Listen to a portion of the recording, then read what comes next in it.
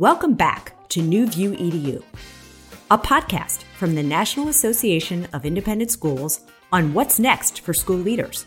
I'm Lisa K. Solomon, author, futurist, and designer in residence at the Stanford D School. And I'm Tim Fish, the Chief Innovation Officer at NAIS. Ruth Wiley is the Assistant Director of the Center for Science and the Imagination and an Associate Research Professor in the Mary Lou Fulton Teachers College at Arizona State University. Ruth's work focuses on bringing knowledge and insights from theory and laboratory studies to answer real-world problems in interdisciplinary ways. Recent projects have included a reimagination of Frankenstein to explore modern-day ethics questions and a groundbreaking exhibit at the Smithsonian called Futures. We are so excited to have a conversation with Ruth about imagination and possibilities. Ruth, welcome to New View EDU. Thanks for having me. Ruth, you work in one of the coolest places, or at least it's got one of the coolest names, in what I think is one of the most exciting universities right now in higher ed, Arizona State. I hear the name all over the place and the exciting work that's taking place. So the Center for Science and Imagination, what stuff do you all work on at CSI? Yes, I couldn't agree more. I love the work that we do. So at the Center for Science and the Imagination, our mission is about igniting the collective imagination for a better future. And we do this through a number of research and outreach projects. So at our core, what we're really about is bringing together interdisciplinary groups of people, so science fiction writers, graphic artists, researchers, experts, scholars, to think collaboratively and deeply and imaginatively about big global issues. You know, it reminds me of like Franz Johansson's work in a book called The Medici Effect, where he talks about this idea of the intersections, right? Bringing people together with vast different areas of expertise and different ways of seeing the world and smashing them together. Is that a little bit of what you all do? In the pre-COVID times, what we would try to do is bring people together to collaborate in the same physical location. So they would put aside their regular day jobs and come to Arizona State University for a few days to engage in deep conversation with people from lots of different disciplines, lots of different areas, and then produce great stories and produce great reflections. In the current times, of course, we've had to pivot like everyone, and we've been working on adopting our methodologies to align with a more asynchronous, Zoom-based space. And it turns out that it's still possible. You can create these really great imaginative spaces when you set the tone, when you set the goals, and most importantly, when you bring the right people together. Ruth, I think it's really interesting to hear about the origin story of the Center for Science and Imagination. I mean, it really captured my attention when I heard it, and I wonder if you could just share that briefly. I love this story, so thank you for asking this question. So the center started because of an essay that the science fiction writer Neal Stephenson wrote over a decade ago titled Innovation Starvation. And in it, he argued that as a society, we're not doing big things, or we're not doing enough big things. When he was growing up, there were these big infrastructure projects, there was the space race, and he said, you know, it used to be that our greatest scientists and engineers and minds wanted to work for NASA, and now they want to work on optimizing advertising algorithms, and something was wrong. We needed to reignite this spark. And he was sharing these thoughts at a panel, and ASU's president, Michael Crow, was on the same panel. And he got up after Neal spoke and said, you know, you're definitely right. I 100% agree. But this is partly your fault, too. He said, you know, part of the problem was that we didn't have great stories to inspire us.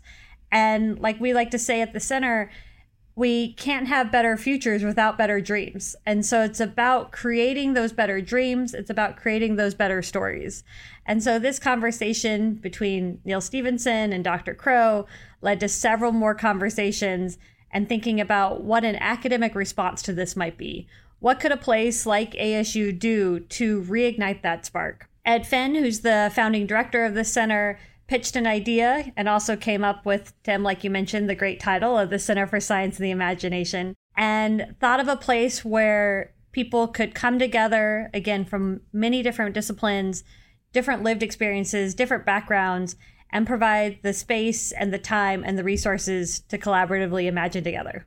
I love that story because it's really a call for the future. I mean, it's sort of saying not just, hey, we're not thinking imaginatively enough, but let's do something about it. And Michael Crow really is a visionary. I wondered, Ruth, if we take that call of purpose, right, of really bringing dreams and imagination at the forefront of education at the higher ed and try to imagine it in the K-12 level, what could you imagine that might look like? So in essence, if we had a Center for Science and Imagination embedded within every school, what could you envision?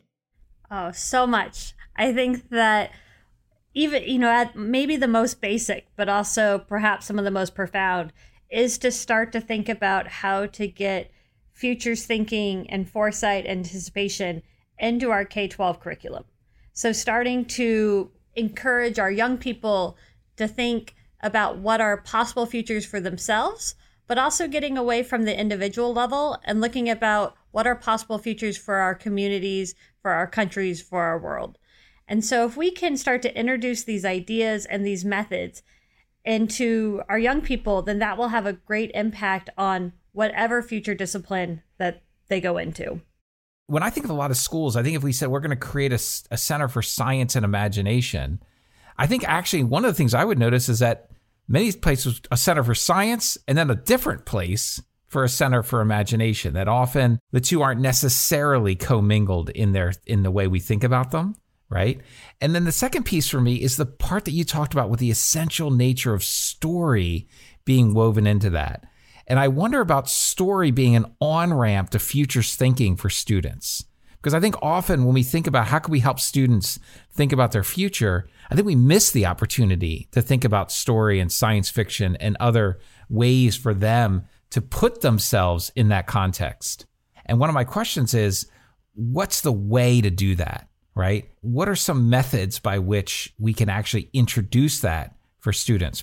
Yes, if we're going to start to think about how to bring futures thinking into education, I think one thing that's really important is that we don't see it as something new that's coming into the classroom, but we see it as taking what we've already done and putting a futures thinking perspective to it. So it's not about necessarily adding a class on futures, because one, which school has time to do that? There's already so much in the curriculum. When we're thinking about how to bring futures thinking into current educational systems, it's not about thinking about how to replace something, but it's about how to integrate into our existing structures. So for example, in an English class, it might be about critically reading science fiction, or it might be about producing science fiction. And in this way, we can help young people imagine possible futures, and particularly we can help them imagine their roles in them. But it also goes beyond just an English class. So we could look at how to bring futures in a history class or a social studies class. Because when we're talking about futures, we're not just imagining what could be, but we're telling a continuous story. So when we're talking about futures, it's also about reflecting on our histories, our past, the indigenous knowledge. It's reflecting on what's happening today. And then it's about thinking about futures. So again, it's not about just creating a brand new course and hiring brand new teachers, but it's about creating a culture of futures thinking and embedding that into our everyday classroom practice. Ruth, I love that so much.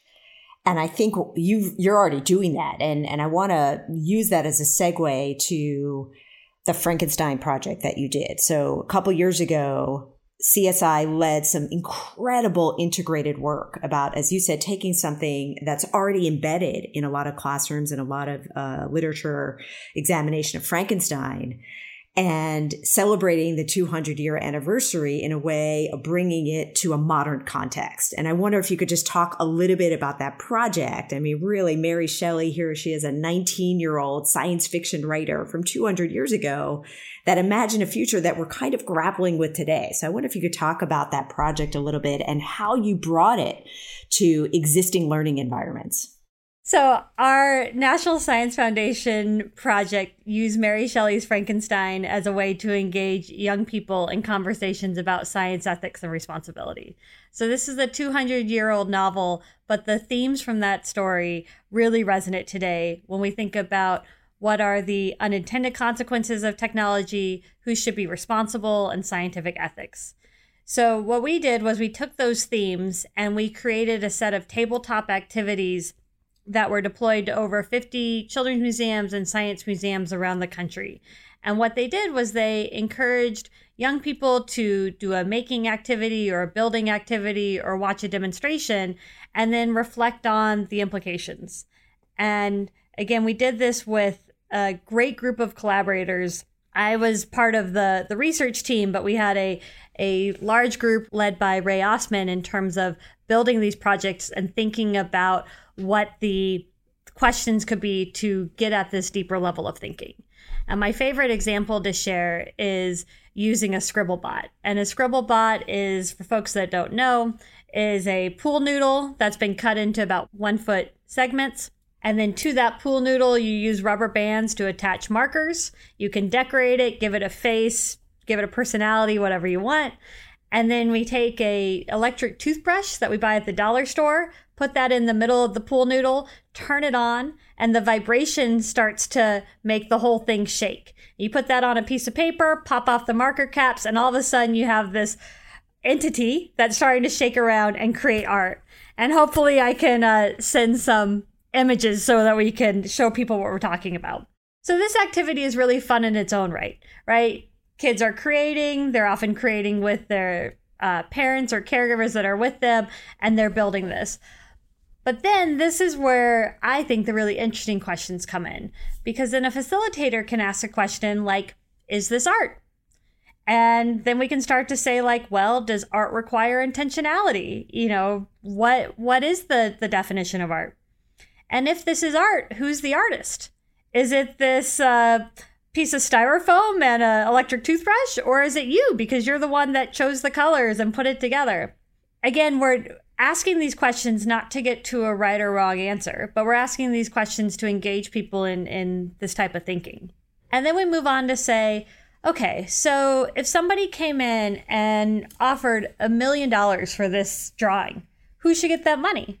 Should it be you? Should it be this, again, piece of styrofoam and collection of markers? And here's where some of our experiences show some really interesting and creative responses. I had a group of fourth graders that developed a really intricate trust system. So they said I would get the money, but I would make sure that the Scribblebot got all the markers that it needed. But then we also ask, okay, so, you know, a lot of people are like, well, when money's on the line, you know, I'm the one who did this and I should get that money.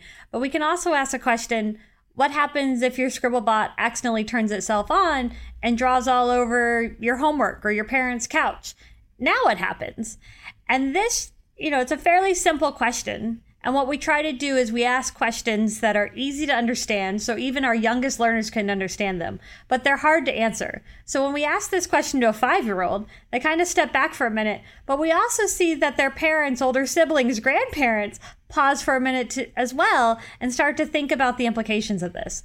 And often we get responses like, that's not what I wanted it to do. I meant for it to create that $1 million art, but now you're telling me it accidentally destroyed something? And depending on the age of our learners, we can start to get into conversations like driverless cars and what happens if they cause a fatality. Again, it's not what intended to happen, but who should be responsible for that? And so with these simple activities, by starting with fun and with playfulness, we can use that as leverage to engage in these deeper conversations.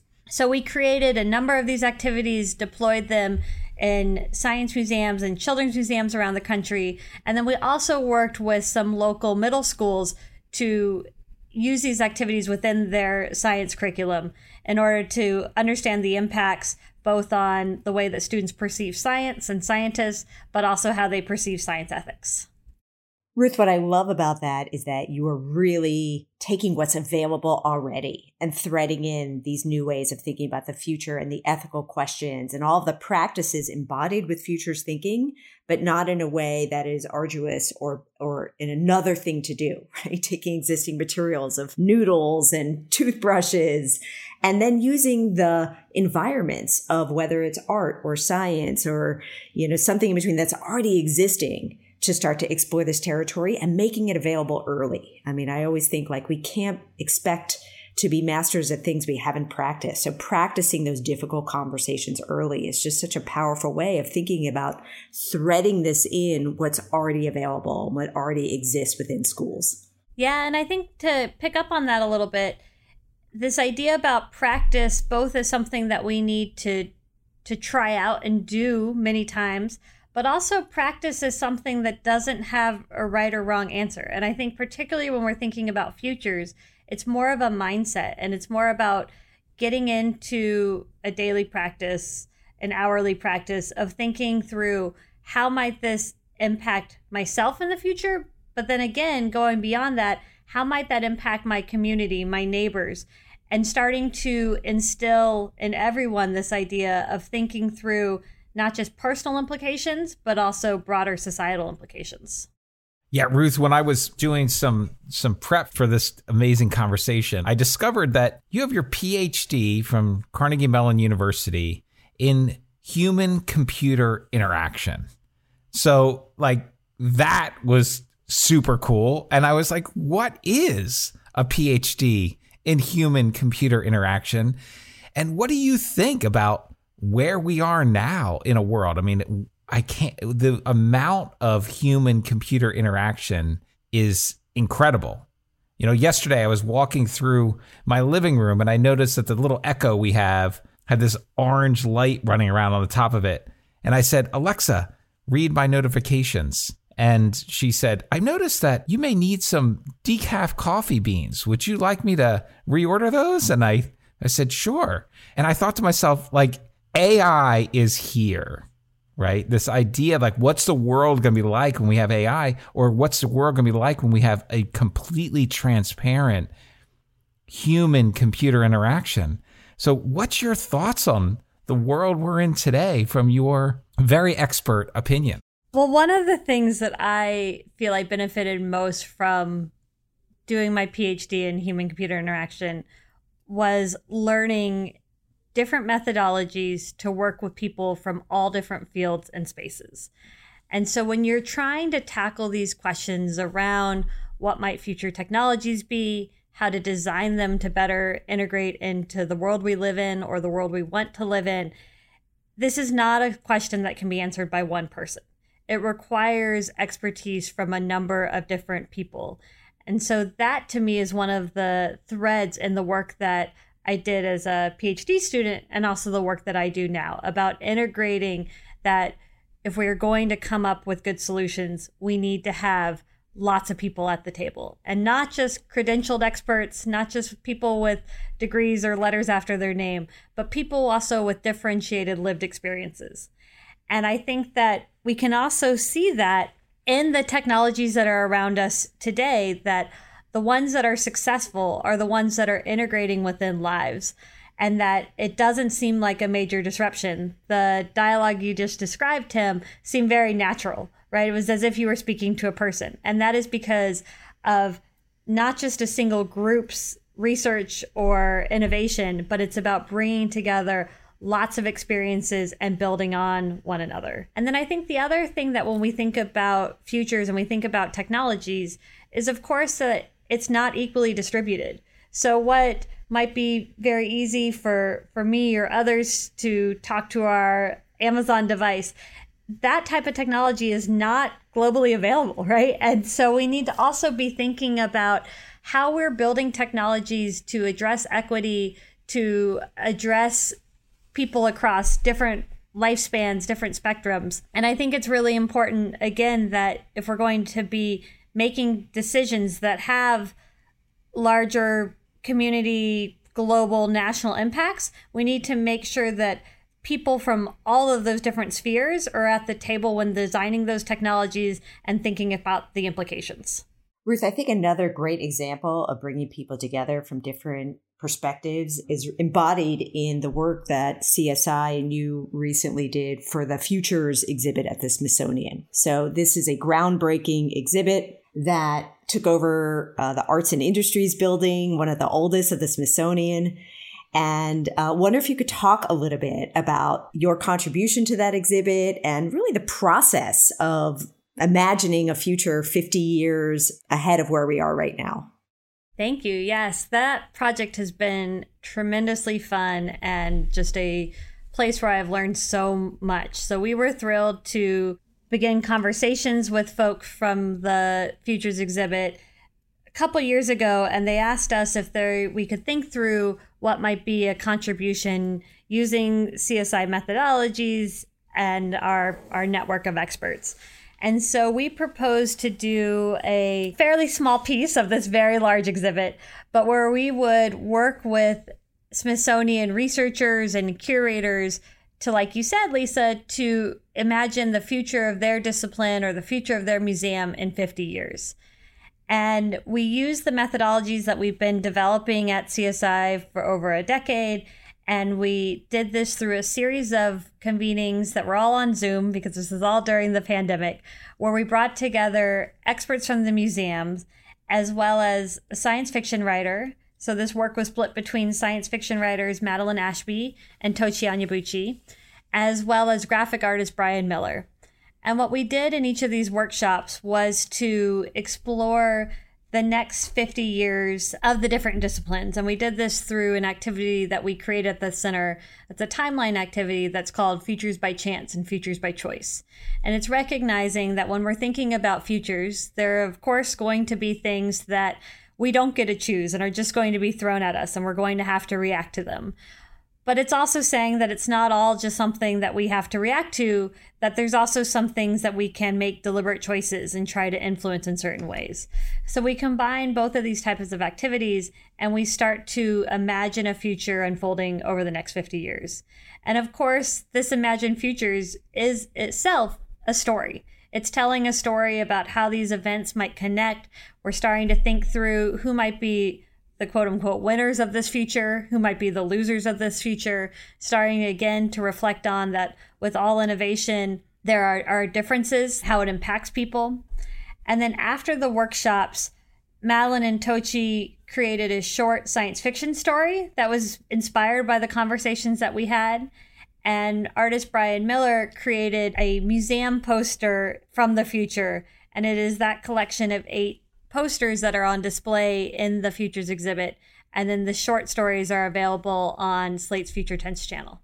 Well, we're definitely going to link that in the show notes, Ruth, because one of the things that Smithsonian did so generously is make a lot of their exhibits available, knowing that not everyone can get there. And I have this future fantasy of this becoming actually a mainstream assignment or learning experience that all schools can incorporate. I just think, like, what an incredible opportunity to integrate different disciplines and to really flex the agency of learners and leaders of all ages to say, well, how might we imagine our future? And to your point, get ahead of the implications. I always think we have the ability to prototype the future. We can't predict it. And I just think this is such an imaginative way of doing it. And it was really fun to see the fruits of that. One of the things that I really like about this as a process, and again, when we're thinking about how to apply this in a K-12 space, is that it teaches and it practices, as you said, Lisa, this integration of many different disciplines. And it also can be a way for young people to practice collaborating together and to think about their own perspectives, but also then to integrate the perspectives of others as they're doing these future thinking activities.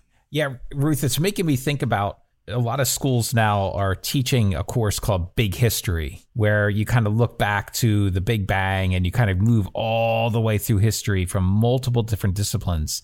And I know when my son took the course when he was in high school, it was actually taught by 3 different teachers. It was co-taught. There was a historian, there was a science teacher, and a who was really expert in physics, and then a geologist. And it was through the lens of those 3 teachers, that interdisciplinary approach, those intersections that we talked about, that really created that context. And I just wonder about this. Like, I'm thinking in my head, like, what if there was a course called Big Futures, you know? And what do you think it could look like? Like, what could a course like that be like? What would we maybe do? How might it work in a history course? Let's invent it now. Let's create a new course that people could pick up called Big Futures and see where it goes. Because the big history course kind of ends at today in some ways, right? And then how do we move forward? This is something I'm wondering about. I love that question.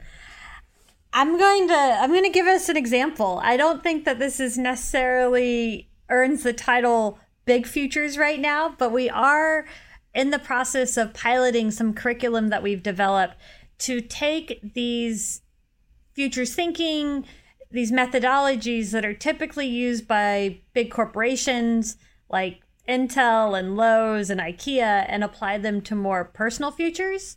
So I'm working on a project right now with my colleague Bob Beard that's called the Veterans Imagination Project. And what we're doing is we're working with a group of ASU student veterans, and we're going through a 6-week curriculum where we're introducing them to futures thinking and ideas and using that to imagine post-service success and to take the skills that they learned in the military and to maybe look at them through a different lens and to see how they might be applied through a number of different disciplines. And so using that as an example, some of the topics are to, again, reflect on personal values, to reflect on what's important for you today. Not saying that those won't change in the future, but it's a good place to start and to think about what you might do to optimize, to maximize those values and what you're doing in everyday life. Also, as we're thinking about futures, again, it's important not just to be always in the prediction and what might happen tomorrow, but to do some reflection and see what has impacted you to get where you are today. So doing some exercises that reflect on key points in one's life and then projecting about how those might impact future events. And then, because it borrows the methods that we've worked on at the center, what we're doing with these folks is having them work with a concept artist to create an image that depicts their possible future and starting to think through what might their work environment be, how might technology be integrated, who might they be working with. And so the idea is to create these artifacts, to create these images that can then not only be used as a reminder for the students on what they want in their future, but they can also be shared with others. So the public can also start to imagine what veterans' post-service success might be like. You know, what I love about that is it's about my future, not the future, right? So I think often when I think about future, I often think about like it's this thing and it's out there and it's going to be done to me. And I'm just kind of floating down the river on my way to the future and I have very little control. And this sort of word, Lisa, that keeps coming up, this notion of agency, right? That we have agency over our own future, I think is fascinating. And I love the way you're looking at that and how we can use futures thinking to also help students understand it's their future ahead of them.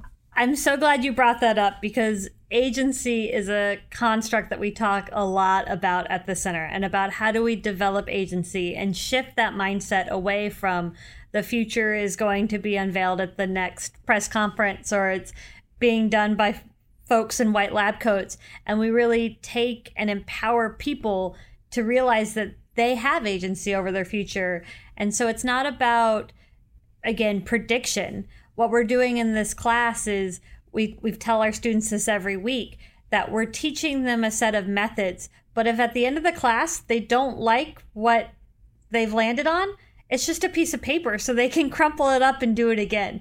And what we're creating is not, again, a strict set of dominoes that once one falls, the rest will. But what we're doing is creating a mindset. We're creating a process for people to reflect on what they want to see, what they care about, and then start to think of the pathways to realize that. And I also want to pick up on some of the thoughts about how to do this work again in a K-12 space and the importance of bringing in multiple perspectives and something that work that's being done at the Mary Lou Fulton Teachers College is really about trying to bring more team-based teaching into practice so that our young people are getting that experience, not just from a single teacher, but from a number of adults. So also thinking about how do we bring in community members to support our teachers? How do we bring in other experts to connect with young people and show those examples? And so I think especially when we're talking about futures and we recognize that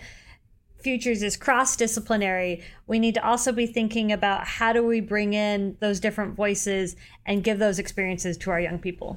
Ruth, I think that's such an important point, particularly as you look at we see now unfolding for education, which is this huge teacher shortage. And we think about it in the traditional way of a teacher comes up in this pipeline, that's, I think, the old model of thinking about it versus the work that you're pioneering, which is there are opportunities to bring in perspectives everywhere.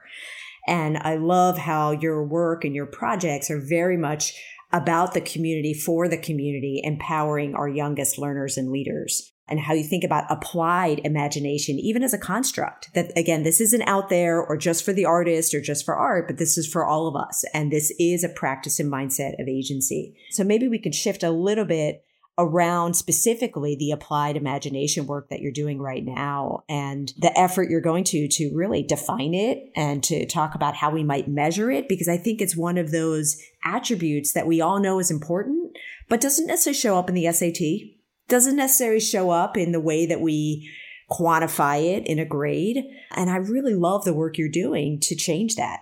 Thanks. Yeah. So we've been doing a series of events in the past year or so that, like you said, are really about understanding this construct of imagination. So typically when people think about imagination, almost regardless of discipline, people are like, oh yeah, that's really important. But the way that it's defined can be quite varied, or people don't even know how to define it. And in many senses, we've benefited from that, at being at the Center for Science and the Imagination. We've benefited from having imagination in our title and from folks recognizing that's important, but not quite knowing how to define it. It's given us a lot of flexibility in the work that we've done. But as the center is about to turn 10 years old, we really think it's important that we start to examine this more critically. So we have done a project where we brought together a number of folks, and Lisa was one of our hosts for these projects, to reflect on these questions of how do we define imagination, how do we measure imagination, and how might we teach or cultivate imagination. And what we did with this was bring together different groups, different communities, because again, it wasn't how is imagination defined, but it's how does this group of people choose to define imagination. And so again, it's getting at that personal experience and those personal values within that conversation. And one of the things that I think was most interesting was how polarizing the concept of measuring imagination was. And for folks, particularly educators, we're very used to the idea that if we're going to take the time to teach something, we should be able to measure it. We should be able to say if we're being successful at that. And this idea that the only way to improve on something is to have a benchmark and to try and measure it. And recognizing that that measurement might not be perfect, but we at least should try to develop a measurement. Whereas some of the folks in our artist communities were really appalled by this idea and thought that there was a lot of weaponization that could occur with developing a measurement for imagination, because they also asked really good questions about what does this mean? If somebody deemed that they don't have high enough imagination, are they not going to be allowed into certain classes or certain spaces? And asking those really good questions about what are the implications of developing a measurement from imagination and whose imagination gets to be the gold standard. And again, it's these really important and deep and hard questions that can't be answered by a single person or a single discipline. And it's really important to bring in multiple perspectives. Yeah, I love that. The way it's this notion that it's in that hard conversation that also a lot of that learning is taking place, that we're seeing, that we're questioning. We start off with, let's figure out a way to measure imagination or to quantify it, right? That seems good. And then we got this other perspective, like you talked about, there's other voices in the room that offer this new way of thinking. I'm going to ask you, Ruth, as we continue on, and this has just been such an incredible conversation, I'm going to ask you for one last one, which is to think about the future of education, to think about with all your experience, your personal hopes and dreams for K-12 education. And what are the things also maybe that worry you a little bit about education and where we're headed? I love this question. I'm going to pick up on some of the themes that we've already covered a little bit in terms of my hopes for the future of education. I hope that we start to integrate disciplines not only with each other, but also bring in futures thinking to each of these disciplines. So starting to think about how can we integrate foresight and anticipation and other methodologies, even to our youngest learners, and get them practicing and thinking about possible futures. And to build on that even a little more, to not just think about how it might impact their personal futures, but again, thinking about who else might be impacted on this? What are the unintended consequences? Playing that sort of what if and hypothetical game so that they get in the practice of critiquing and questioning future thought. The other thing I would love to see, and I don't even know how to do this, but hopefully one of the listeners or you all can share some insight on this, is to think about how do we bring more empathy and empathy learning into our K-12 space. And I think that actually ties really closely with futures. And again, thinking about futures is not just something that will happen to me as an individual, but how does this impact my neighbors and my community? And getting more empathy to not just create the future that I want, but the future that we want, and to examine that from multiple perspectives. It's not only the future, the abstract future, and it's not only my future, but it's our future. And how do we bring empathy to help us do that? That's pretty amazing. That's a pretty outstanding concept for me. And I just want to say, Ruth, on behalf of NAIS, thank you so much for spending some time with us today. Thanks for sharing your expertise and your ideas. This has been a true joy, and I have learned a lot in this conversation. I just want to echo that, Tim. When we think about what New View EDU is about, it really is about this kind of conversation to say, how do we truly reimagine what's possible? And what I love, Ruth, about what you share today is that there's so much available to us today, right? If we just reimagine how we teach, to be thinking more broadly around teams, to be thinking more expansively about the integration between disciplines, and about bringing some of this work, in many ways, some of this innately human work around imagination and empathy to all of our disciplines, right? And I just want to really thank you for the work you're doing, and really appreciate the time that you've spent today and sharing this with so many schools around the world. Thank you both. This was so much fun.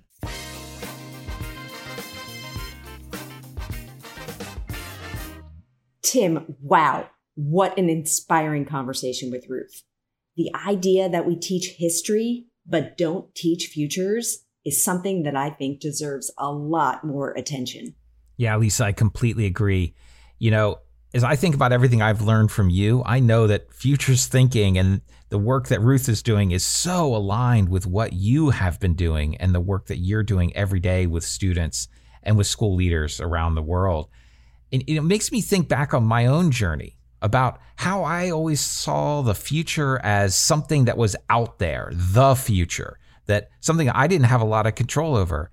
And now through Ruth's conversation and my time with you, I really start thinking more about my future and our future. And I'm excited from this conversation to see how school leaders and teachers begin to bring this work to students.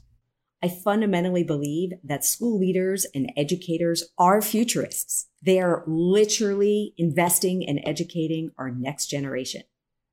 And the idea of a big futures class, that is a wow for me, Tim. And speaking of the future, I'm really looking forward to hearing your conversation with Matthew Barzin, which will be a live recording from the NAIS National Conference. That is going to be a lot of fun. See you all next time on New View EDU.